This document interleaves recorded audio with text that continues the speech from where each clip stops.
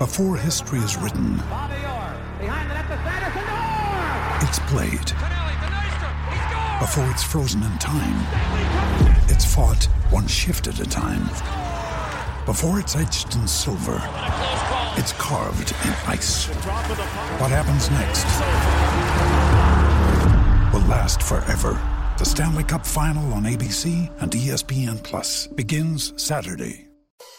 Being a parent can be really challenging. It's normal to feel uncertain about whether you're doing the right things to raise healthy and happy children. That's why Child and Family Resource Network focuses on connecting pregnant parents and those with kids under the age of 5 with free support services to help them build confidence in their parenting journey. Everyone deserves to have someone they can turn to for support with parenting. Visit childandfamilyresourcenetwork.org today.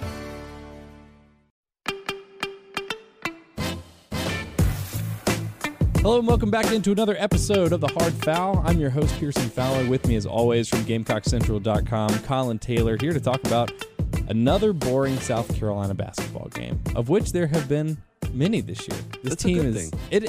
It's sometimes a good thing. It wasn't For a South good Carolina? thing. Yeah. I mean, but the Ole Miss game was kind of boring, and the Florida game was kind of boring. Point is, South Carolina doesn't play a lot of close games, No. which is kind of weird. They either get blown out or they blow the other team out. And this is a pretty comprehensive victory against Texas A&M on Saturday. They won 74-54, and it probably could have been like 90-40 if they wanted it to be. They were up 60-30 with about 10 minutes to go in the second half, if I remember correctly.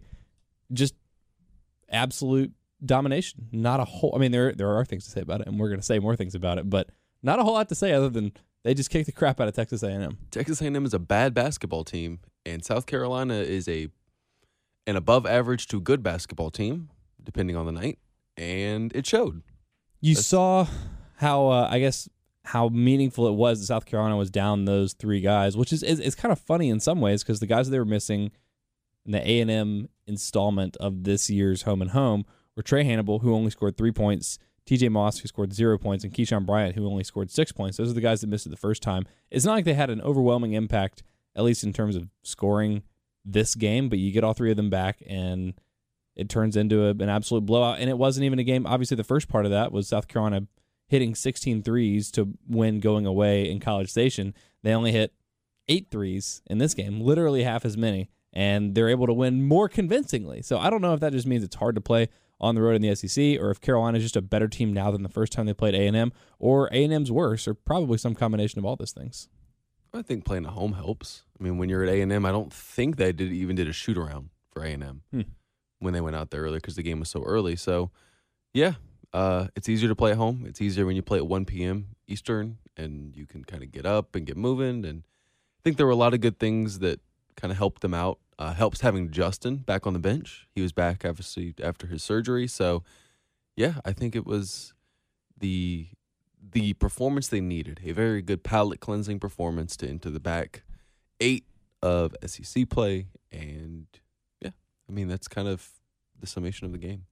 It was a good game to get their confidence back. Yeah. And when we spoke last week about the absence of Justin Minaya, obviously in the midst of South Carolina getting blown out by Ole Miss, it was like, okay, you got to find your identity, and you have a couple of winnable games. For sure, Texas A&M, probably Georgia. We're going to talk about that game in just a little bit. Tennessee, you probably still put into that category. Carolina. It's incredibly winnable, yes. It's incredibly winnable. Carolina has to win it. Carolina should be expected to win it. I don't know if they'll actually end up being a favorite. I would imagine so because it's at the Colonial Life Arena. But point is, you have some winnable games where you can sort of rework, revamp, or rediscover your identity without Justin Minaya and regain some of that confidence because Carolina was playing great. They were just rolling. They were firing on all cylinders until Justin Minaya got hurt. We saw a different starting lineup. The first game without Minaya, the Ole Miss game, it was Willem Zvek starting at the 4. This game it was Alonzo Frank, who played 21 minutes. He played well, but didn't have a lot of stats. 3 points, 2 rebounds, and assists, a steal. Did have 3 blocks, showcasing some of that improved, I guess, like positional defense. Because, yes. I mean, it was him making nice plays, but his blocks, I felt like, had more to do with him actually being in the right place. Yeah, and he had not being caught out. Yeah, and he had a few like tipped passes too away that I don't think really kind of go on the stat sheet. He looked good. I didn't mean to cut you off there, but I mean he finished with his highest offensive rating since, I'm looking at the right guy. He's finished with his highest offensive rating since Vanderbilt. I mean, look good doing it. And he finished plus 15 on the game, which is his highest plus minus since going plus 29 against Cleveland State earlier in the year. So this was by far his best game. And I think that you're going to see Alonzo Frink now the rest of the way in the starting lineup until they give Minaya back. Unless something weird or catastrophic happens or he just stops playing well. But if he continues to do this, he deserves to play. And doing it in just 21 minutes. He did pick up 4 fouls, which I made a point early in the game. I think he didn't pick up his first foul till like 6 minutes into the game, and I was like, this is the longest stretch he's ever been on the court without committing a foul. He did pick up 4 of them and only played 21 minutes, but it was a very, very productive 21 minutes. Plus 15 in 21 minutes is huge. And for as much as you and I talked about maybe there's going to be some flexibility, there are going to be a lot of different starting lineups. It's just going to depend on the matchup. This does feel like a more sustainable kind of unit. Wilton Zavek, coming off the bench, definitely a more natural role for him at this point. Not that he's bad when he starts, but he only played 14 minutes. He's not ready to do that yet. And Frank, one of the more veteran guys on the team, he started games before this stretch, so it makes sense that he is going to be plugged right in. Now, a lot of our conversation, I think, in the next 30 minutes as we break down what happened in this game and what I still haven't decided as we're sitting here on Tuesday morning. I've had several days to digest the game. I don't know if this had more to do with Carolina finding the right group, getting its swagger back, I guess rediscovering its identity, and how much of this had to do with Texas A&M just not being very good, which they're not. But they were still 5-4 in the SEC. They've been playing all right. But Carolina absolutely just stonewalled them defensively.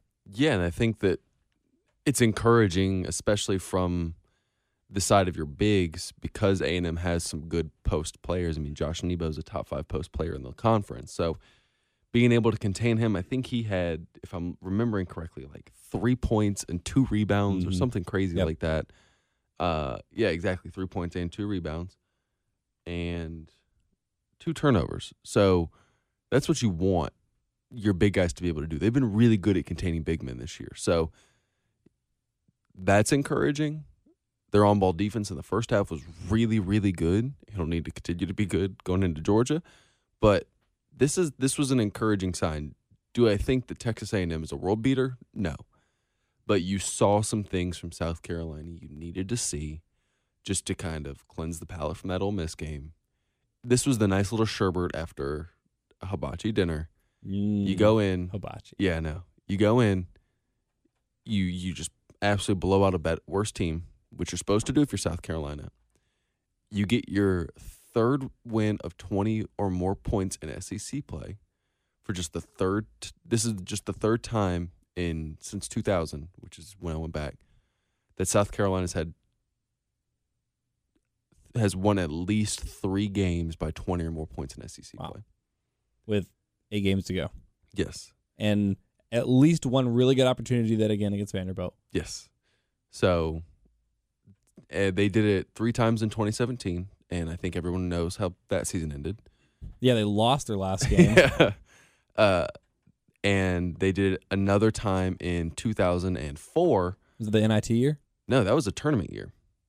Oh, wow. The last 2 times they've won, they made the NCAA tournament. There was a 10 seed and lost to Memphis. The last time that South Carolina, every time this millennium, that South Carolina has won 3 or more games in SEC play by 20 or more points, they've gone to the NCAA tournament. Wow. Well, there you go. Hats off to Texas A&M for providing South Carolina with that opportunity. You mentioned Josh Nebo, who had an okay game when Carolina played in College Station. He scored more than I remembered. I think he finished that game with like 18 points, but only had 2 rebounds. Terrible rebounding team. Yeah, and had 2 rebounds again this game. That's, like you're saying, one of the better big men in the SEC. And he didn't play a lot on Saturday. He only played 13 minutes. But to hold a guy like that to averaging 2 rebounds a game over the course of 2 games is pretty strong for South good. Carolina. And a nice, it's pun intended, but a nice rebound game for their rebounding, because they didn't rebound well against Ole Miss, and they did a much better job against Texas A&M. Yeah, and they were getting the loose balls. They had some energy. I think I wrote this in my instant analysis.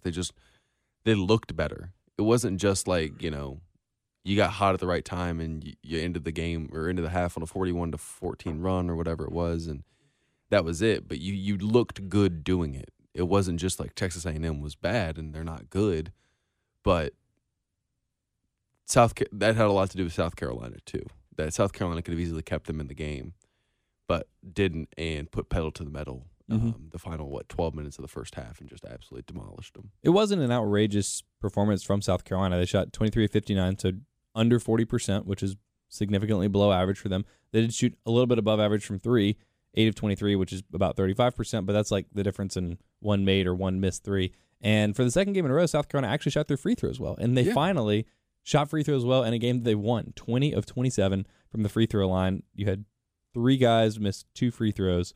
No one missed more than 2 free throws, which was nice. AJ Lawson went 4 of 6. Jermaine Couisnard 7 of 9. Trey Hannibal 1 of 3. Everybody else made all of theirs. Mike Kotsar 4 of 4. Frank 1 of 1. McCreary 1 of 1. And then you had Jerry Bolden, who hit 2 of his 3. So Progress. I think you are what you are. But for Carolina, what that is a bunch of guys that can hit free throws that haven't for most of the season. I don't expect them to all of a sudden be a 75% free throw shooting team, but it's good to know that they can have a couple performances like this. And I think it was you. I don't remember if this was on my local show on 107.5 or the podcast last week, talking about just how much confidence plays into free throw shooting. Yeah. And you could see in that Ole Miss game, nobody wanted to go to the line. Every time they did, it was like, Gah! Yeah. And people were okay with it this game. Yeah, and Frank's talked about that. It's about guys' willingness to go, and he's mentioned Mike Kotsar last year dreaded going to the line. PJ Dozier had no interest in going to the line. And now it's just about getting guys more comfortable at that spot and in big moments, because you talk about it, and there's going to be some pretty big games coming up that are probably going to go down to the wire. So finally, yeah, just want to watch a close you would game hope. here. You would hope. So it's going to be interesting. So Arkansas, Kentucky, and Tennessee are the only close games that Carolina's played. The only one possession games Carolina's played. Yeah, and you can play a close game without it being one possession. Yeah, and Florida was close until the final 8 minutes, right, when you got blown out. Kentucky obviously close. Texas A&M was within whatever. Auburn, not in the second half, but first half was kind of close. I'm going through. Vanderbilt was a blowout. Arkansas was a great game. Missouri was a blowout. Ole Miss was a blowout. Texas A&M was a blowout. A lot of blowouts on both sides of it. Shaping up to be a fun final 8 games. Yeah. So let's do this now. I was going to save this for a little bit later, but let's go ahead and do it now. Oh, is this my time to poop on the net? Oh, no, that'll be later. Okay. That'll definitely be later. I mean, we could do that now if you're feeling particularly. No. Let's save it. Let's save it. Well, when you and I broke down the schedule, Carolina going into SEC play, we said first 5 games got to survive. Yeah. No worse than 2 and 3. Second batch of games you got to go 4 and 1, and then that last half or those last 8 games you need to go probably 5 and 3, maybe 6 and 2. Yes. So Carolina's done that. They went 2 and 3. It was an unconventional 2 and 3. Not they didn't get to 2 and 3 the way that we expected. They went 4 and 1. And similarly, not exactly the way that Carolina fans expected, but they went 4 and 1, which is what we sat here a couple weeks ago and said they needed to do. And yet, definitely for me, I know for people that I interact with on a daily basis that will call in or text, on the show, and I think for you, I don't want to speak for you, I'll ask you, does this 4 and 1 feel worse than if they had beaten Ole Miss and lost to Arkansas? Yeah. Is that right? No. I think it's frustrating because Ole Miss is a team they should have beaten. Ole Miss is not bad. Their record's bad, but I still maintain that they're a pretty decent team. It's still a quad 2 loss, but that's a team in all essence you should have beaten. I know they presented some matchup problems for South Carolina, but talent-wise, consistency-wise, it was just the perfect storm for that, which is why it's so frustrating, because you should have exited this stretch 7 and 3 and 15 and 8. And a game back for the lead of the Southeastern Conference. Yes. It's kind of like the non-con. If I told you that South Carolina would have gone 8-5 in the non-con, people would have probably taken that. Whereas they went 8-5 with a loss to Stetson, and then it's a different 8-5. It's a completely different makeup of the 8-5. So, yeah, I think 6-4. If you had told me they were 6-4 coming out of your first 10 games, I would have said that's a win, and that puts you in a pretty good spot. But right now, it doesn't feel like that. But give South Carolina credit. They've gone out and they've beaten good teams. I don't want it to sound like I'm doom and gloom here. They're in a really good spot that if they go 5-3 or 6-2, there's a legitimate argument to be made that South Carolina is an NCAA tournament team. You have to go and be 5-3 or be 6-2 over the stretch to do that, but there is a legitimate path to get to the NCAA tournament. 6-2. I'm not going to say 6-2 is a lock, but to get to 6-2, you're going to need to beat Mississippi State at least one of 2 times, maybe both times, or like an LSU, a game that you're not supposed to win there. And that's kind of the thing that's been so frustrating and so confusing and so interesting about this season is Carolina's going to have, I mean, I don't know what the number of like total quad 1 wins, but Carolina will have as many marquee wins as the best teams in the tournament, or at least the best bubble teams. Probably more like good, quote unquote, tiebreaker wins than every other bubble team, but the math is just not going to be in their favor. So 6-2 puts the math in your favor and would also mean you're getting yet another one of those marquee kinds of tiebreaker wins. 5-3, like, puts you close. You probably need to win a tournament game or 2. Yeah. Which again could be hard for Carolina because they could go 5-3. They could go 5-3 and still be a top 4 seed in the SEC. That's not outrageous at all. No. In which case, your first game you're probably playing like a 5 seed. Arkansas or someone like that. If you're South Carolina, I think you hope for the 5 or the 6. We had a poster on our board kind of mentioned, and I agree with them that the double bye is great, but when you're looking for as many wins as you can get, you just need numbers. Yeah, like maybe just the single bye is better because then you're playing. You're getting like, let's see, because the SEC tournament is weird, and you could play like if you're the 5 seed, you're playing like the number 11 seed, so that feels good. You know what I mean? Like you want to be in that first 5 like Carolina or 6. wants to play A&M again. Yeah, you want to play like so. You're looking. I'm trying to find the damn bracket here. It's not helpful. So if you're the 5 seed, you're playing the 12 seed in the first round of the tournament. The 12 seed right now is Missouri. You feel good about that one, and then you'd go on to play the 4 seed, who would be right now Mississippi State. So that's kind of one of those things where if you're South Carolina, getting the 5 or the 6 seed wouldn't be the worst thing in the world. So because if you're the 6th, then you're also playing Ole Miss again. Yeah, and right now they are the 6th. Yeah. So if the season ended today. Yeah, you'd be the 6th.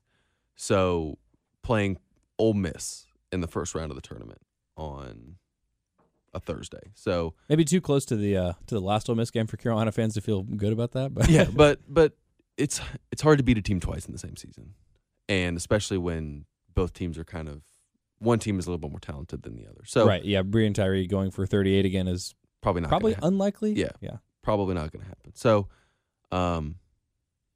yeah, that's I think South Carolina would obviously take a double bye because that puts you one game closer to the championship game. Mm-hmm. But it wouldn't be the worst thing in the world for South Carolina to get just a single bye, start on Thursday, and then that gives you, if you keep winning, 4 chances to earn a win instead of just 3. Right. So it's just weird as we sit here and Carolina's done exactly what they needed to, exactly what we not like predicted they would do, but predicted they needed to do, and yet it's just the way that it's happened has frustrated Carolina fans more than it has encouraged them. Even though they're right where they need to be. They're the 6th seed. And I think the frustrating part for South Carolina fans, and I get it, is at the beginning of SEC play, you were like, man, like the back half of the schedule sets up really well. This is really good for South Carolina, and then Mississippi State started playing well. Then Alabama started to be kind of the thorn in some people's sides, and has been pretty decent in SEC play. Then LSU started playing. You know what I mean? It's kind of one of those things where, like, all of a sudden, all these teams, Georgia looks beatable now. Georgia's not as good as I think we thought they were at the beginning of SEC play. Mm-hmm. So maybe you swap out like those Georgia games for the Mississippi State games in terms of like what are your expectations for how these games go? Yeah.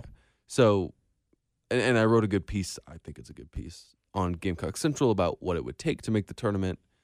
Your average number. Here's a lot of math coming at you guys. Your average number of wins for an at-large team was 23.9 last year. Then there's 36 at-large bids. So the numbers probably a little slanted higher for teams like North Carolina that didn't win it, teams that don't win their conference but still have 27 to 28 wins that are going to get in at an at-large. Your average number of wins was 23.9. 8 of those 36 teams that got in on an at-large bid, so 8 of those had 20 or fewer wins. The lowest number of wins for an NCAA tournament team was 19. So if you're South Carolina, 19 is obviously your threshold. I don't think you get in at 19 just based off of 2 bad losses at home. But if you can get to 20 or 21, that puts you near-ish the average to get into the tournament. It's not unprecedented to have 20 or 21 wins and get in. Especially when you go in with a Kentucky win on your resume. An Arkansas win. An Arkansas win. Virginia win. Yeah, you still put that on your resume somewhere. Maybe it's not Lime 1 anymore, but you still put it on your resume. Yeah, it's still you went into – they were a top 10 team at the time. Mm-hmm. You went in and beat that defending national champion on its home court in December. That was cool. Carolina fans are really pulling for Virginia here down the stretch, though. Yes. Play some better basketball, make that win look a little better for Carolina. And for the Gamecocks, Saturday was a good start. That was exactly what they needed to do to finish that 5-game stretch, and it's some good momentum going into these final 8 games. And they have some confidence, and I think they have I said they were like rediscovering their identity without Minaya. I don't know if this is necessarily always replicable, but we saw a roadmap for what this team could do to put themselves in a position to still make the tournament in the last 8 games. And finally, I think you put it on Carolina's backcourt. For most of the season, it's been Mike Kotsar. It's been Justin Minaya coming along. It's been the bench. A.J. Lawson slumping. I mean, looking for your point guard for most of the season. Obviously, we've talked about how much of a transformation it's been since you put Jermaine Couisnard in there. Koozie. But the two of them combined for 37 points, 9 rebounds, 4 assists, just 3 turnovers, a block.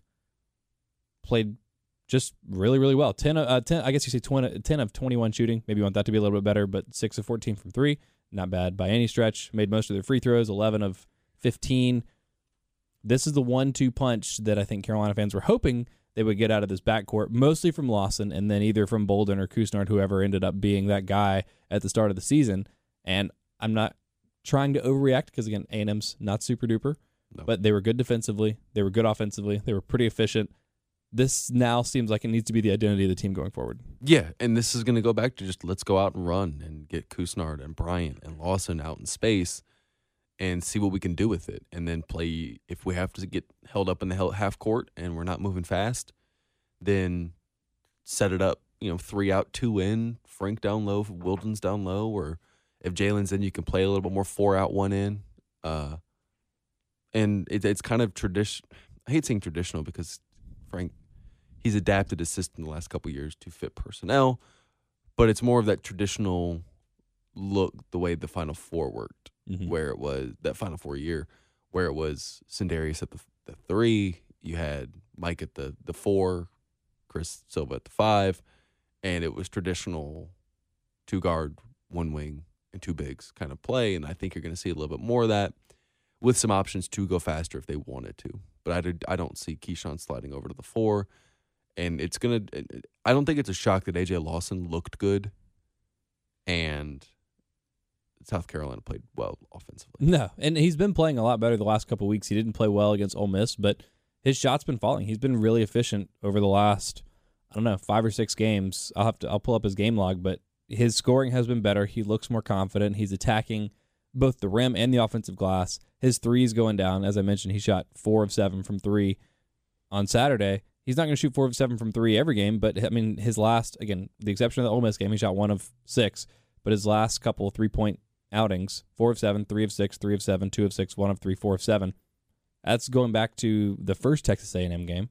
And just in general, his field goal percentages, or his field goal, like the raw numbers, 5 of 9, 2 of 10 against Ole Miss, 5 of 9 against Missouri, 8 of 13 against Arkansas, 6 of 11 against Vanderbilt, 4 of 8 against Auburn, 4 of 7 against Texas A&M. You have to go back to Kentucky, where he shot just 1 of 9. That's, the tail end of his slump, to find a game other than that Ole Miss game that he shot under 50%. And that's been the difference. That was, one of the guys that was going to have to pick up the slack anyway. He was going to have to get out of his slump for Carolina to get back on track, and especially once Minaya went out to make up for some of that scoring, especially some of the scoring from the outside. And he's done that. And Jermaine Couisnard playing well has certainly eased the burden. But is it too early, or is it safe, do you think, to declare that A.J. Lawson's kind of back to where we thought he would be at the beginning of the season? Yeah, I think it's safe. I think Ole Miss kind of proves it's a one-off. The way he played against Texas A&M. His last 3 games, and this includes a really poor performance against Ole Miss, his last 3 games, averaging 12 points, 1.3 assists to just 0.3 turnovers, shooting 43% from the field, 42% from 3, shooting 66.7% from the line, so 2/3, hauling in almost 5 rebounds. It's good. It's what you needed. Yeah, and he's playing efficiently. His offensive ratings since the Vanderbilt game, all but one have been over 120, which is pretty solid. The only one that wasn't was 48 against Ole Miss, which, rightfully so, did not play well.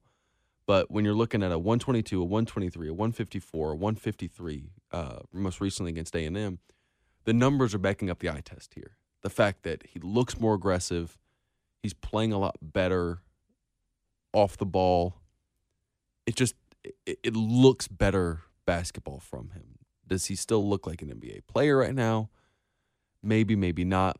But he's starting to get into the form I think South Carolina fans needed him to be at the beginning of the year and the beginning of SEC play. And he's getting there. Mm-hmm. I think so. And not a moment too soon. And also worth pointing out, and you just mentioned this, but to give you the raw numbers, including that bad game against Ole Miss, here are the turnovers from his last 5 games. 0, 1, 0, 1, 1. Yeah, That was I don't know, the biggest Achilles heel for him. You could say, like he needed to defend better, he needed to attack more, but it was the turnovers that I think drove Frank crazy, drove fans crazy, and ultimately made it so hard to play him down the stretch in some of those games where Frank Martin decided to go in another direction in terms of that, second guard, or at times when even AJ was running the point. It's hard when you're turning the ball over 3-4 times a game, which he was doing for a huge chunk of the season. Now he has curtailed that, and it seems like it's sustainable. It doesn't seem like anything that AJ's done in this stretch now of playing well has been unsustainable. Do you want to know his numbers in the 8 games from Clemson to Auburn, where he was kind of going through that up and down? Mm-hmm. Was averaging 10.9 points per game, which is good. That's pretty good for slump numbers. Yeah. Shooting 35% from the field, 34% from 3. Shooting a little bit better from the free throw line at that point, 68%, which is, marginal. Averaging just 3.4 rebounds, 1.3 assists, 1.1 steals. How many turnovers per game, you think? It's 2.6. 3.4 turnovers per game in those 8 games. So Clemson, Virginia, Stetson, Florida, Tennessee, Kentucky, A&M, and Auburn. Since then, he's turned the ball over 3 times in 5 games. That's what you need. That's what you need from your NBA guy. And when you can get that, I don't think it's a secret that South Carolina's, shockingly, won those basketball games. The other secret to South Carolina's backcourt success, especially in that Texas A&M game, Jermaine Couisnard, who led the team with 19 points, slightly less efficient game than AJ. He shot 5 of 12, 2 of 7 from 3, did hit 7 of his 9 free throws, added 4 rebounds, 3 assists, no steals, no blocks, 3 turnovers, which, he still turns the ball over a lot, but he also dishes a lot of dimes. I guess that's what happens when you have the ball in your hands a lot. And in general, I think his assist-turnover ratio for the season is still pretty high. Is Jermaine's. Oh, yeah. Not a lot of 1-to-1 games like this A&M game was, but Jermaine, I guess we talked about this a couple weeks ago when Carolina was starting to play well, and we were like, oh, yeah, Justin Minaya, glue guy. And then we realized, wait a second, this might have as much to do with Jermaine. Like, Justin probably started playing better because Jermaine's been in there. Jermaine's been playing great. By his standards, I think just a fine game against Texas A&M, not the best game he's had since SEC play started, but still 19 points, 5 of 12 shooting, good defense. Is he the fulcrum of this entire team? Yeah.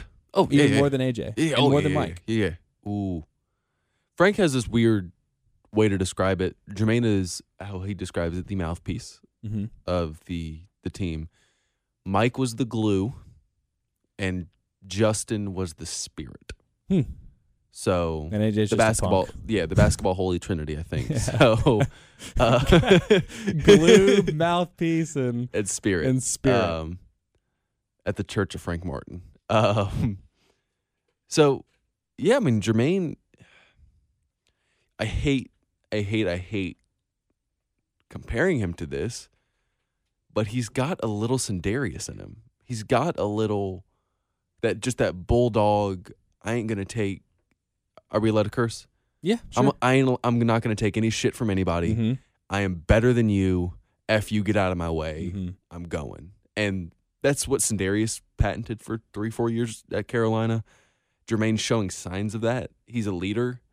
He's the leader that South Carolina's needed since Sindarius left. And I think that he's the kind of guy that you want to lead your team. And South Carolina, give Mike credit, give Justin, when he was healthy, credit, AJ, they're playing better because of it. Jermaine, second time this year, second time in just a couple weeks. SEC Freshman of the Week, scored 23.5 points a game last week.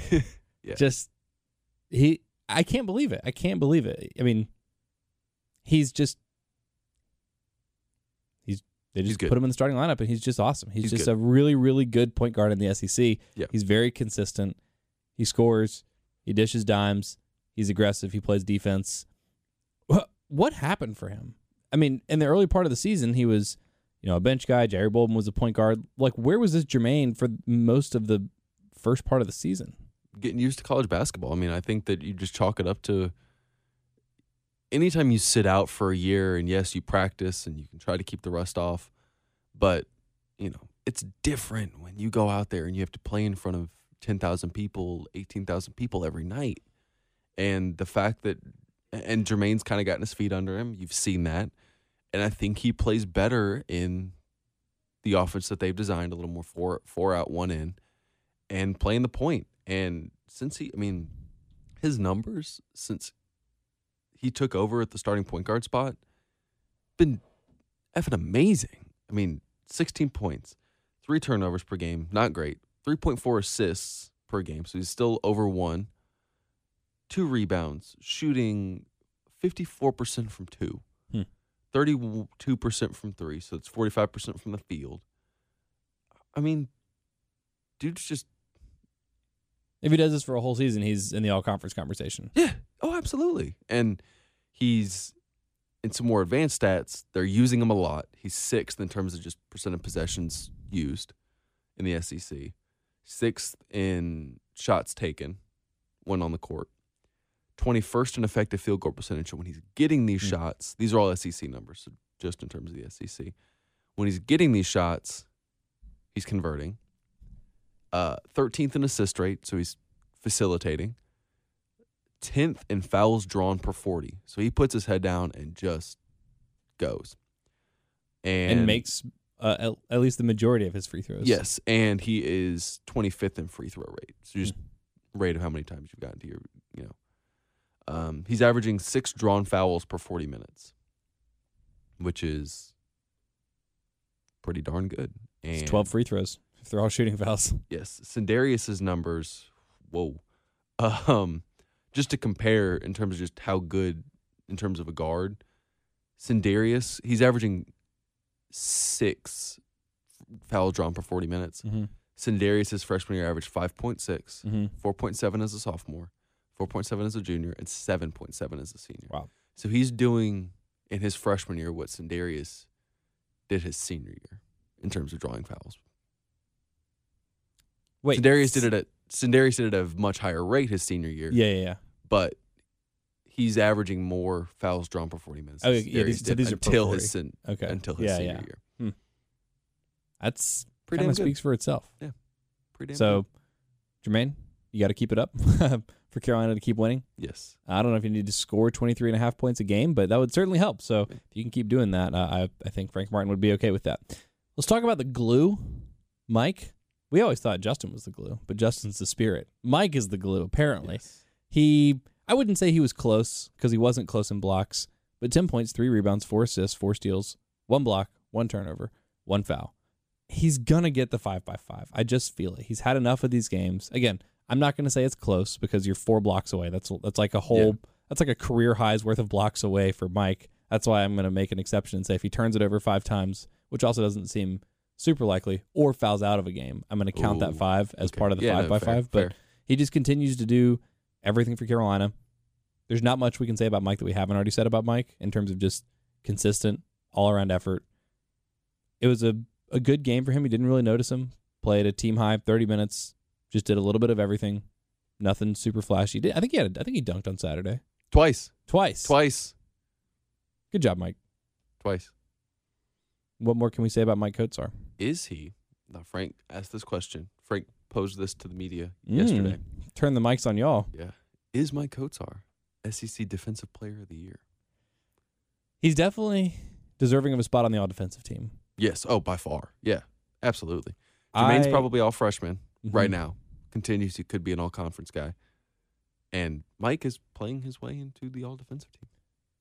Definitely. He's just, for most of his career, his defensive credit was his versatility, his ability to switch on to smaller players and stay in front of them. But now he's become a more legitimate inside defender. I don't know, he looks stronger. He's sturdier in there. He's Confident. not afraid to bang with those guys. He's not afraid to get his hands up. He's blocking more shots now. He's more aggressive on the glass, which I'm someone that considers rebounding part of defense. I know some people don't consider rebounding part of defense. I do. And Mike's rebounding numbers, again, not huge on Saturday, only 3 rebounds. But the team rebounded well. And when the team rebounds well, you give the big guy a lot of credit for taking Josh Nebo off the glass. 2 rebounds for Nebo the entire game, not in the first half, not in, whatever, just 2 rebounds the entire game. You give Mike a lot of credit for that. And Texas A&M did go small for big stretches of the game, so that's part of it. But even still, I think he's got to be in the conversation. I don't know. Like, I watch other SEC basketball to keep up with it. I probably haven't watched more than 4 games of any other team, so I don't know if I'm qualified to say who else is like the best defensive big man in the SEC right now. But if Mike's not in the conversation, I need to go back and watch an entire season's worth of tape of whoever does deserve to be in that conversation, because it better be hella impressive. Yeah, no, I'm looking it up now. Yeah, do you have like defensive win shares or something? Yeah, I'm trying to find it. So in my deep basketball reference here, I'm looking at box plus minus. Defensive box plus minus, sorry. Mike Kotsar's 3rd in defensive. In the whole conference? Yes. Oh, wow. In defensive box plus minus. Adrio Bailey and Josh Nebo are the only 2 guys ahead of him. Defensive win shares, he's 4th among the entire conference. So that's not just big men. 4th in the entire conference. Mason Jones, obviously ahead of him, who's playing unreal. Jimmy Witt at Arkansas, Ashton Hagans, and Mike Kotsar. It's not bad. He is 4th in defensive rating. And Bailey, Wiley, and Jones are the 2 guys ahead of him. So it's pretty darn good. So we're talking about, when you talk about the entire conference, I mean, this is hundreds of players. Yeah. Hundreds of players. And Mike Kotsar's top 5 in all of them. Yeah. And it sounds like Josh Nebo and Austin Wiley pretty much share that kind of top 3 with Mason him. Jones, too. Yeah, Mason Jones. So that's kind of your race. Wow. Can you imagine if Mike Kotsar was a defensive player? I would not have predicted Mike Kotsar being a defensive player of the year candidate to start the season. Me either, that's not outrageous, but. No, I wouldn't either. But we're having, it is February 11th, and we're having this conversation, and it's not stupid. No, this is, legitimate. The fact that we're 8 games to go in the regular season, and we're seriously debating if Mike Kotsar is Defensive Player of the Year, and give credit to Mike for that, for putting himself in that race. He's scoring better than he ever has. Yeah. Like, it shouldn't be both. It should be one or the other. His offensive rating is 13 points higher than it's been ever in his career. His freshman year, he had the highest offensive rating of his career, 95.1. He is at 108.6 currently. He's the 11th best offensive rating just when you take conference games. So just in the SEC, he is the 11th best offensive rating at 118. He's scoring 10.2 points a game. First time in his career, he scored double digits. His sophomore year, he scored 8 points a game. That was the second highest. Field goal percentage from freshman year to senior year, 49%, 42.6%, 43.8%, 52.1% from the field is Mike this year for the entire season. Rebounds since his freshman year, 4.8, 4.8, 4.7, 6.5 this year. Assists since his freshman year, 0.7, 1.4, 0.9, 2.0. Blocks since his freshman year, 0.4, 0.5, 0.9, 1.1.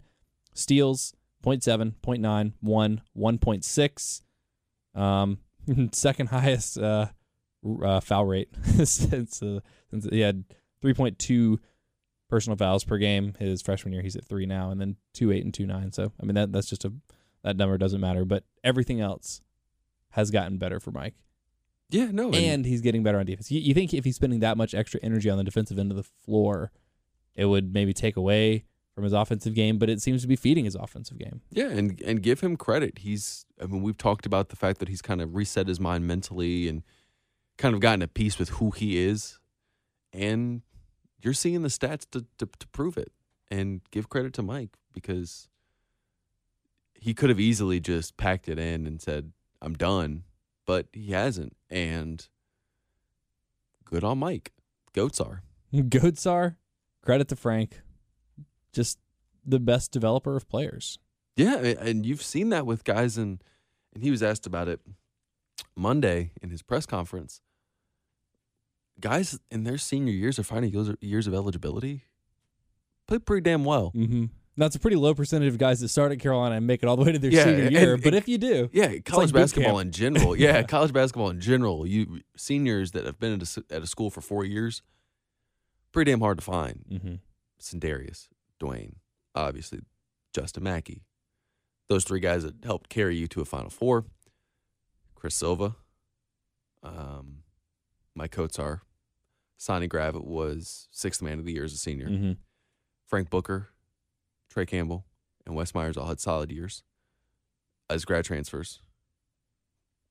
Maybe Frank Martin should be an NBA coach of one of these like tanky kinds of young teams, or like a recent tanker. Like he should go coach the Memphis Grizzlies because all their players are like 23, and Frank Martin seems to love nothing more than coaching like 21, 22, and 23-year-olds. And he'd get to coach Ja. He recruited Ja. Yeah, so, exactly. Yeah, that'd be perfect. Oh man, so great year for Mike. I didn't think there was much more to say about him, but I'm glad you were able to dig up some of those defensive numbers because that's fantastic. Yeah. The only thing, I guess there were only 2 parts. There were 3 parts of Saturday that were 4 parts, 5 parts. Yeah, I think 3 is the final number. 3 parts from Saturday that weren't great. 1, the game was kind of boring. That's not a bad thing, really. But no, if you're winning, yeah, it makes my job. It makes my job so much easier for blowouts. Yeah, I love a good blowout. Mm-hmm. Just because I can write my story and kind of get all my stuff done. Right. Yeah, I left with about 2 minutes to go. Watched a little XFL on my phone while the game was going on. So it was nice to not be, hanging on the edge of my seat wondering what the heck was going to happen. So that's not really a negative, but yeah, it wasn't the most entertaining game. Number 2, Carolina did get down 9-0. Yeah. It's like, oh yeah, and then they won by 20. The only other thing from the game that was not great, and this has been a theme. We've talked about this the last couple podcasts, and we're now in A.J. Lawson territory. Keyshawn Bryant. Yeah. We thought he was going to be good sophomore year. We thought that Minai being out, he was going to have to step up, but didn't play a lot, got into foul trouble, played only 13 minutes. He did, I guess, shoot well, 3 of 6 from the floor, but he's had 1 or 2 games where he was an impact player, and the rest of them he's just been window dressing. Yeah. And I don't know. I mean, A.J. Lawson was slumping early in SEC play, so you were like, okay, there's time for him to get out of it. And for Keyshawn, he's still got 8 games to work out of the slump, and Carolina's going to need him. Even if AJ and Jermaine and Mike all continue to play well, if Frank continues to kind of anchor that 4th spot in the starting lineup,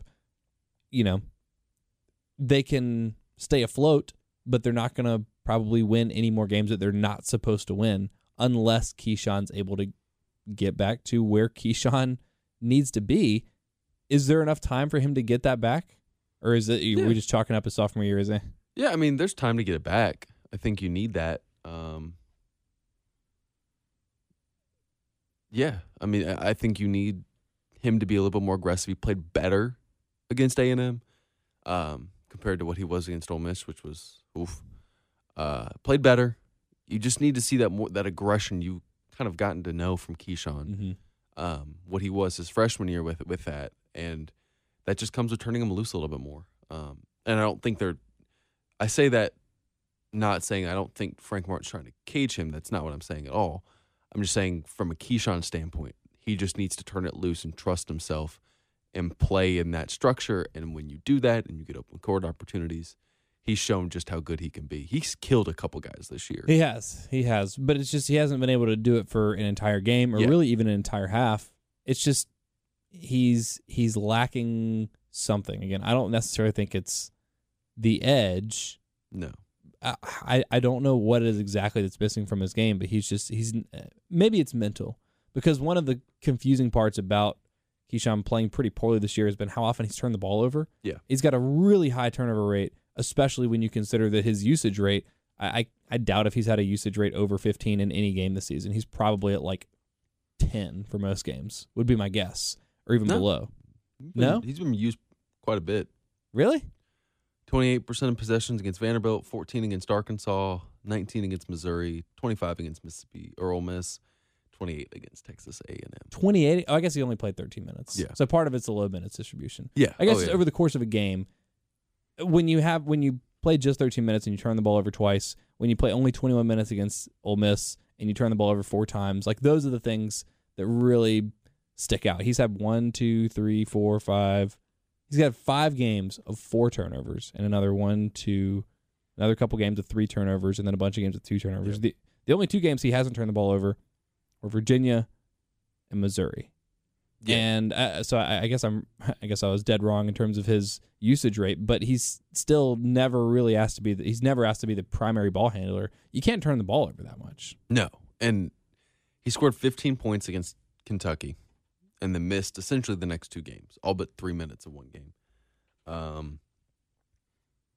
And it's taken him 4 games to get back to that 15-point threshold. Scored 7 and 4, 2, and then 8 against Ole Miss. So that would have put him at 21 points, 6 over. So it took him 3.5 games to get to the 15 points he scored against Kentucky. He just needs to be more aggressive, and you're trying to see that from him. I think that with athletes, and you see it all the time, trust is the biggest thing in their body. When you go through an injury that keeps you out 4-6 weeks or whatever it is, that you have to start to regain some trust. And I don't think that he's working back to that. He doesn't look as explosive, obviously, as last year where he was throwing down everything, and I think that's part of the offense. But just to be seeing him trust the knee a little bit more. There were a couple times where he could have gone up and just, demolished a dude. Mm-hmm. And he tries to go up for a layup sometimes. So you see that and you're like, Keyshawn, just go slam the damn ball. And that's kind of the part I think that you need to see from South Carolina. Well, and that's the part that I wonder, like, is that just something that takes time, and maybe he's just not going to trust it for the rest of the year, and you just have to wait for his junior year for him to feel back 100% again. Like, I think physically he's 100%. When he has those moments when he'll go up and sky for a dunk, even if he doesn't finish it, he still looks like the Keyshawn of old. He can still run, he can still jump, he can still dunk, block, whatever. But it's just his ability to do it consistently. And so I think that's why it's mental and kind of exactly what you were saying, just a kind of a trust factor. So I hope he can get that back. I don't want to say that I'm skeptical that he can, but I feel like you can't count on it. But Carolina is going to need that. And maybe the rest of the season just comes down to, can Keyshawn Bryant become a double-digit per-game scorer and play good defense and actually stay on the court for more than 13 minutes or 21 minutes? Can he be playing 28 minutes, 30 minutes, 32 minutes, whatever per game? Because they're going to need that. Yeah, and you're going to need, I don't know if you're going to need him to score 13 or 14 or 15 points per game. But 10? But if you get him to 9 or 10 points with a few big dunks, some energy boosting things there, he plays good defense, which he's going to need to Wednesday, you feel comfortable with what you're getting from him. If you're getting 16 points, 12 points, if you're getting a combined 40 points from Couisnard, Lawson, and Kotsar. Which you can kind of bank feasible. At this point. Yeah, it's feasible. Yeah. Oh, yeah. Bank so, if you're cool. getting some solid production from Keyshawn, that makes you feel good about where your offense is. Carolina's bench mob, at this point, it's Jalen, Trey Hannibal, Jair Bolden, with Levesque and Moss getting some other minutes. Yeah. But it's mostly those 3 guys, which is kind of cool.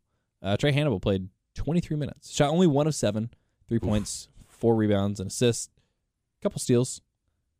He's still fun to watch, even when he's not shooting well or playing well offensively. Yeah. Still like Trey. Yeah. Who doesn't?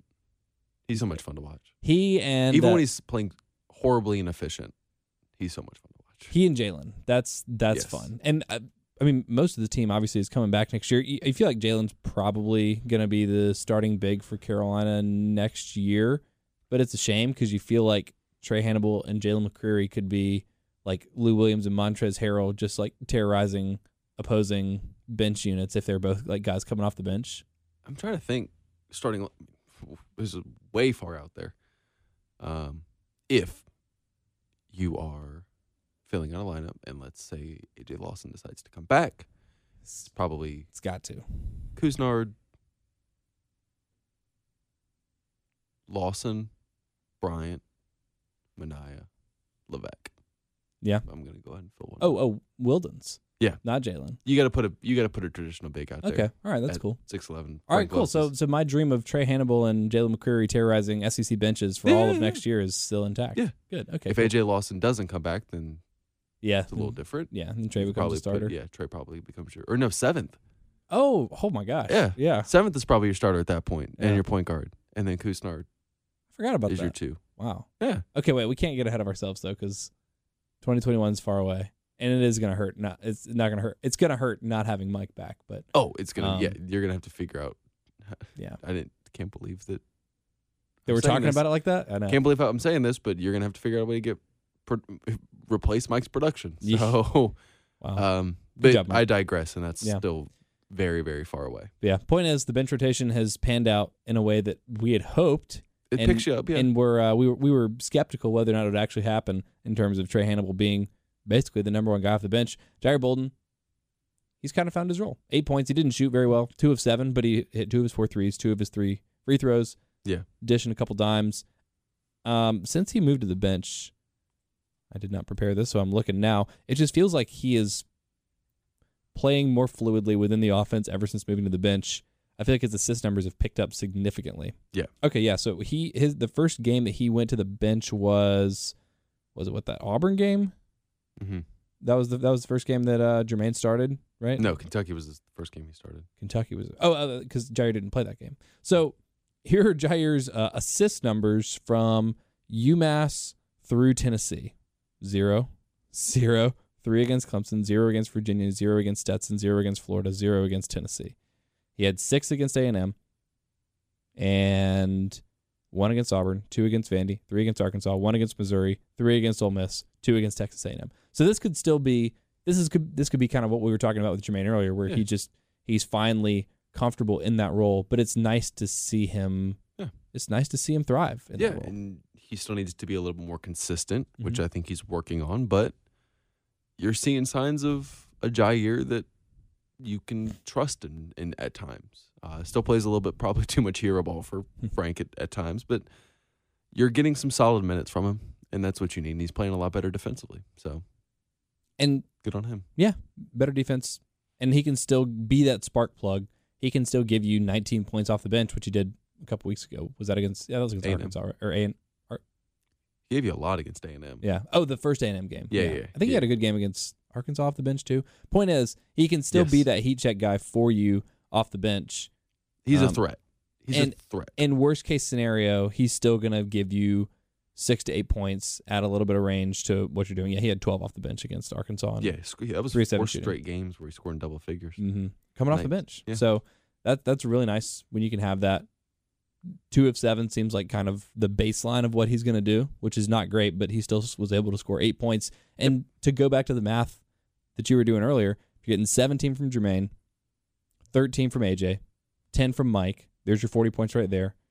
If you can get Keyshawn up to 10, and then you're getting 6 or so off the bench from Jair, 6 or so off the bench from Jalen. Like, Carolina kind of knows where its scoring is coming from at this point, and it's not like you need someone to go off for you to get to a reasonable number to be competitive in most of these games. You just need guys to be consistent. Right. And if you can get that, which is easier said than done with a younger team, then you feel good about where you are. It's going to be easier said than done to do that with this schedule coming up to a degree, but yeah, you feel good. Anything else to say about A&M? Anyone's performance that you wanted to highlight? I think we're good. There we go. A&M in the books. Georgia ahead. That is Wednesday. We're recording this Tuesday morning. Wednesday night, Carolina gets to see Anthony Edwards. Ugh. Yeah, Ugh. is exactly right. Oof. With no Justin Minaya, Oof. who would have taken certainly some of that responsibility. Mostly Keyshawn, I guess. Probably AJ some. Yeah, you'd figure Keyshawn is going to shoulder the majority of that load if he plays. Yeah. I mean, not like he's not going to play, but if he logs, if he plays, 25, Anthony 30 Edwards is going minutes. to play 36 minutes. Yeah, It's probably good for Carolina that that's the only thing that's worth talking about in this game, right? yeah, that's very good for South Carolina because Georgia has not lived up to expectations, and I will say Christian Brown is getting kind of some minutes. I think to a degree. I think Christian Brown, he's kind of getting some minutes. Played local. Mm-hmm. Anthony Edwards is 6'5", 225. We'll hear his name called probably in the first 10 picks. Easily in the first 10 picks in the NBA draft. First 10, first 5. Yeah, I mean, he's a top 10 pick. Keyshawn probably matches up well with him. AJ probably, you can match him up. I think Anthony Edwards matches up well with AJ just because neither of them are like Sindarius where they're just going to be like, I'm not taking any shit. I'm lowering my head and I'm going. Mm-hmm. It's not really Anthony Edwards' game. But he's bigger than AJ, which isn't hard to do because AJ is super skinny. But he's bigger than AJ. In terms of height and weight, Keyshawn's Jalen McCreary, weirdly enough, same weight. Ooh, a little bit tall. Big Jalen game. Big Jalen game? Oh. Is he going to break Chris Silva and Wilden's Levesque record of fouling out in under 8 minutes? You could do that where it's just like you throw him out there and say, guard him, foul as much as you want. Yeah. Get out there. Gusar actually matches up well with him height, weight-wise. He's only 15 pounds lighter, which is a lot in sports, but only 15 compared to 178 for AJ, compared to 225. So he's only an inch shorter listed. I could see it's feasible that you see some Jermaine. If I'm putting two guys on him, it's Keyshawn or Jermaine. You're going to throw a lot. You're going to throw a lot. They're tweaking. Frank was pretty cryptic about this in his press conference yesterday, and I asked him about it. And he goes, "We're going to do some different things defensively. It's not going to be wholesale changes, but we're tweaking some things. I'm not going to." He goes, "I'm not going to talk about it. I probably won't talk about it after the game either, because we got to play him again." Yeah, true. So, well, I'm excited to see what that plan is. It's going to have to be something. Georgia was. I don't want to say they were, saving Edwards because they were never in a position where they could afford to, throw games. They're not going to make the tournament. They're 12-11. They're 2-8, I guess, in conference play, or 2-8, or 2-9. Unless they go on some unfathomable run to win the SEC right. tournament. And in the early part of SEC play, Edwards was playing like 32-ish minutes a game, but the last 4 games, all 40 minutes against Missouri, 39 against A&M, 39 against Florida, and 36. Now, granted, that was an overtime game against Alabama, but 36 in that game. 36 out of 45 minutes, yeah. Yeah. 23 points, 29 points, 32 points, just 14 points, 5 of 17 shooting from Alabama. And that's the thing. He's going to take a lot of shots. He's going to shoot 17 to 20 times, 22 times, and it's just how efficient is he? Against Alabama, 5 of 17. Against Florida, 10 of 17. A&M, 10 of 21. Missouri, 9 of 24. But then he'll have a 5 of 16 against Mississippi State, 7 of 17 against Tennessee, 8 of 17 against Kentucky. That's the kind of game that you need to force him to have. Now, the other good part of this for South Carolina, the rest of the roster around Georgia is, I think it's at least fair to say that Devontae Shuler for Ole Miss is a better second option than anyone that Georgia is going to be throwing at Carolina. So even if Anthony Edwards does the Breein Tyree, which, different kinds of players. Yes. I don't know if you necessarily expect that to happen. Even if that does happen, you still feel like Carolina could withstand a 30-point game from Edwards. He's done that Florida game. He scored 32 and they still lost. They lost by 6 in that game. I think that South Carolina, and I said this before the Ole Miss game, South Carolina does a really good job when your team only has one option. When your team is only doing, you have one guy that can go for 30, South Carolina's pretty good about containing you. When you got 2 guys that can go for 30, like Ole Miss does, a little bit harder. You saw that again. I mean, Arkansas only had Mason Jones, and you saw what happened. Kentucky, it's kind of the outlier there. But all the others, Auburn had multiple guys that could go off and did go off. Tennessee had multiple guys, Florida has multiple guys. And those are their losses. And right now, Georgia just doesn't have that. Mm-hmm.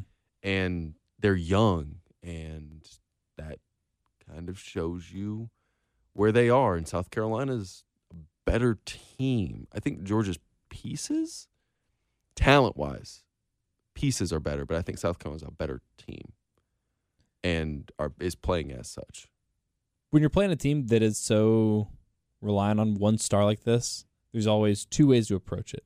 You can say, let him get his and take everything else away from everybody else. Or you can say, throw the kitchen sink at him and let these other guys, these other pieces that have been very inconsistent and not very good for Georgia all year, beat Carolina. And this is a game where I feel like that's the approach. Typically, I kind of err on the side of let whomever get his, and if he wants to score 65 points, you know, so be it. Yeah. But this feels like a game where you just take Edwards out of it, double him, even if you're leaving guys open from, you know, behind the arc, whatever it takes. I feel like as soon as he gets inside the 3-point line, you got to double him. You know, trap him as soon as he comes across midcourt, get the ball out of his hands, just make everybody else on Georgia beat you. Yeah. Oh, and I think Frank's talked about that, where he's like, you know, you're going to try to make it so that they play so small. I think South Carolina's got, just physically speaking, such an advantage here. Their starting center, Frank talked about, was their small forward the entirety of his career. Their starting center is 6'9". That's, yeah. Christian Brown is playing some minutes at the power forward spot at 6'6". Anthony Edwards also playing some power forward spot at 6'5". So they'll have some physicality there. I think you take your matchups there. So if you can win, this is one of those games where South Carolina's got to really win their other matchups. A.J. Lawson's got to win his. Whoever's on Anthony Edwards is probably going to give up some points. Mm-hmm. But, you know, Jermaine's going to win his matchup. Keyshawn's got to win his when he's not on Anthony Edwards. Wildens and Lalonzo and Mike have to win theirs. And if you can win yours more than the other guy loses to Anthony Edwards, you win this basketball game. And I think South Carolina's got the team that can go in there and beat Georgia. Now, we'll say this, though, and I know I'm rambling, but Georgia's made a habit of going up big and blowing leads. Mm-hmm. I don't think South Carolina is necessarily equipped on the road to go on the road and try to come back from 16 points down. Mm-hmm. They can do it. They had a chance to do it against Ole Miss and never capitalized.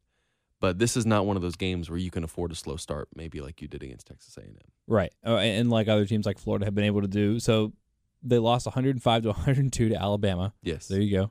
Absolute shootout. Florida 81 to 75. They lost to Missouri 72 to 69. That was the game they blew a 20-point lead. Yeah. Ole Miss 70 to 60. Kentucky they lost 89-79. Mississippi State they lost 91 to 59. And like the games that they've won, and Tennessee was only able to score 63. Georgia won that one 80 to 63. And then the other SEC game they won, Texas A&M, they won 63 to 48. So I mean, for them, the recipe is we only have one guy that can score, got to keep it low scoring. So for Carolina, I don't know if this is necessarily a good thing for that matchup that you say, okay, well, you just score 80 or 85 and you're pretty much out of range for Georgia because how reliant they are on just one guy. Yeah. But this is a Georgia team that likes to play fast. I mean, Frank called it a track meet. I think it's going to be just exhausting, just how fast it's going to be. They're horrible defensively, like bad defensively, and that's what you get with freshmen. So offensively in SEC play, they're scoring 101.4 points per possession. Pretty solid. That's 8th in the SEC. The Division I average is 102.5. Pretty okay. They're an average offensive team. Defensively, they are allowing 110.3 points per 100 possessions. Wow. That's 8 above the average. 8 points above the average. Teams have an effective field goal percentage of 54.1 against them, with the D1 average at 49.5. They're bad defensively. So Carolina's going to have open shots. Yes. Got to hit them. Yes. I mean, teams are shooting 56% from 2 against them. 33.2% from 3 against. I mean, they're bad. It's just a bad defensive team, and they're reliant on getting extra possessions with their pace, just trying to have Anthony Edwards outscore dudes. And if that happens, they win. If it doesn't, then they don't, kind of thing. Keyshawn, Jalen, Jermaine, AJ, those 4 guys will all defend Anthony Edwards on at least a possession on Wednesday. Yeah. Is there work defensively on Edwards more or less important than what they do on the offensive end of the floor? Like if I told you that Jermaine could have 8 points in the best defensive game of his entire career against Anthony Edwards, or a fine game defensively, but he scores another 17, 18, 19 points, which one is more important? The latter. Yeah. I think you need more. You need some firepower because Anthony Edwards he's averaging like 20 points, 21 points in SEC play. If you can hold him to 15 or 16, he's still going to get his shots. He's still going to get his points. That I don't think there's any. When they played Ben Simmons still scored like 25 points in that game. I just looked it up. He's going to get points. You just have to be able to kind of match that and limit him in bigger moments and make him inefficient. Because 30 points on 13 shots compared to 30 points on 17, 18, 19, 20 shots, 2 completely different 30 points. Right. It's all about his efficiency. Yeah. And if you're holding them to, whatever it is, you feel pretty good if he's doing it and they're missing shots while he's getting to his 30 points or 25 points or whatever it's going to be. His 3-point shooting is a real bellwether. 0 of 6 against Alabama. They only lost that game by 3. All you need to do is make 2 of those, Anthony. What are you doing? 6 of 9 against Florida. 4 of 12 against A&M. 3 of 12 against Missouri. 3 of 10 against Ole Miss. 1 of 3 against Kentucky. 1 of 8 against Mississippi State. 5 of 10 against Tennessee. He'll take a lot. Yes. He'll take a lot. And sometimes he makes a lot. And that's really, really tough. Carolina's been on the wrong side of that a couple times, it seems like, this year.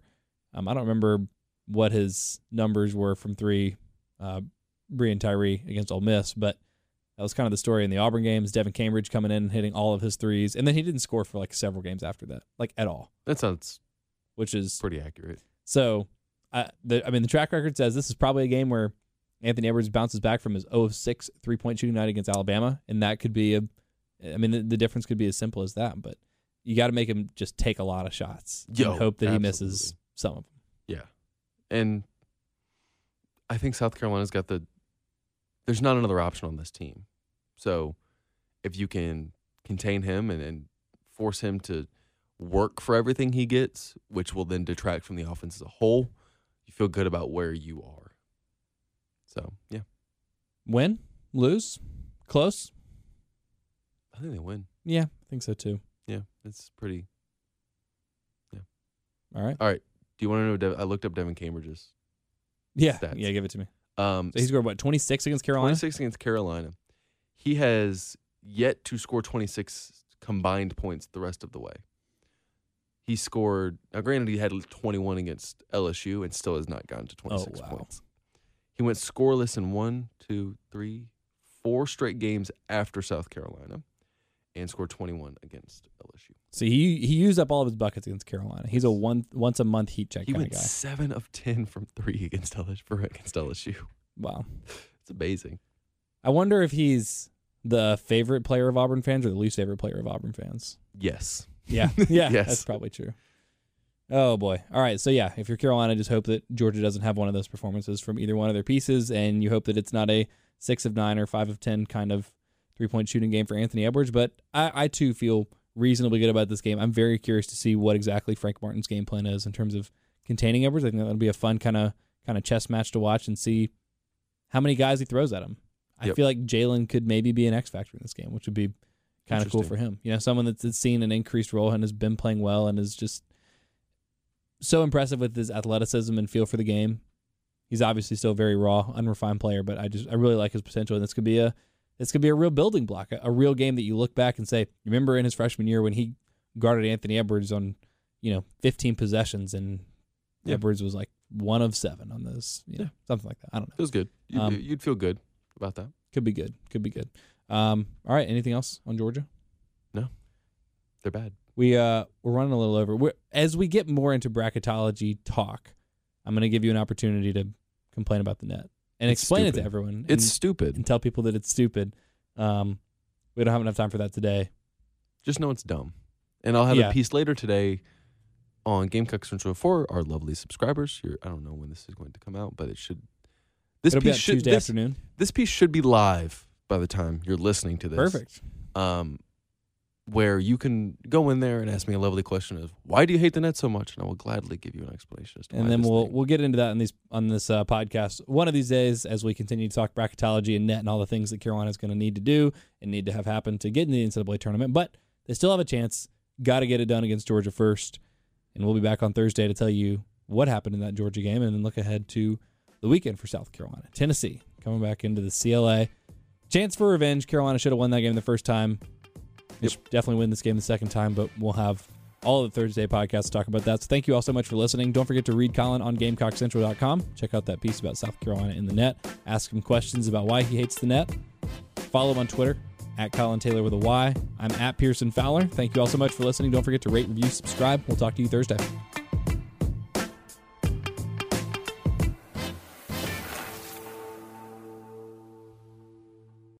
Being a parent can be really challenging. Child and Family Resource Network focuses on connecting pregnant parents and those with kids under the age of 5 with free support services to help them on their parenting journey. Everyone deserves someone they can turn to for help with parenting. Visit childandfamilyresourcenetwork.org today. Judy was boring. Hello. Then Judy discovered ChumbaCasino.com. It's my little escape. Now Judy's the life of the party. Oh, baby, mama's bringing home the bacon. Whoa, take it easy, Judy. The Chumba life is for everybody. So go to ChumbaCasino.com and play over 100 casino-style games. Join today and play for free for your chance to redeem some serious prizes. ChumbaCasino.com. No purchase necessary. Void where prohibited by law. 18+ terms and conditions apply. See website for details.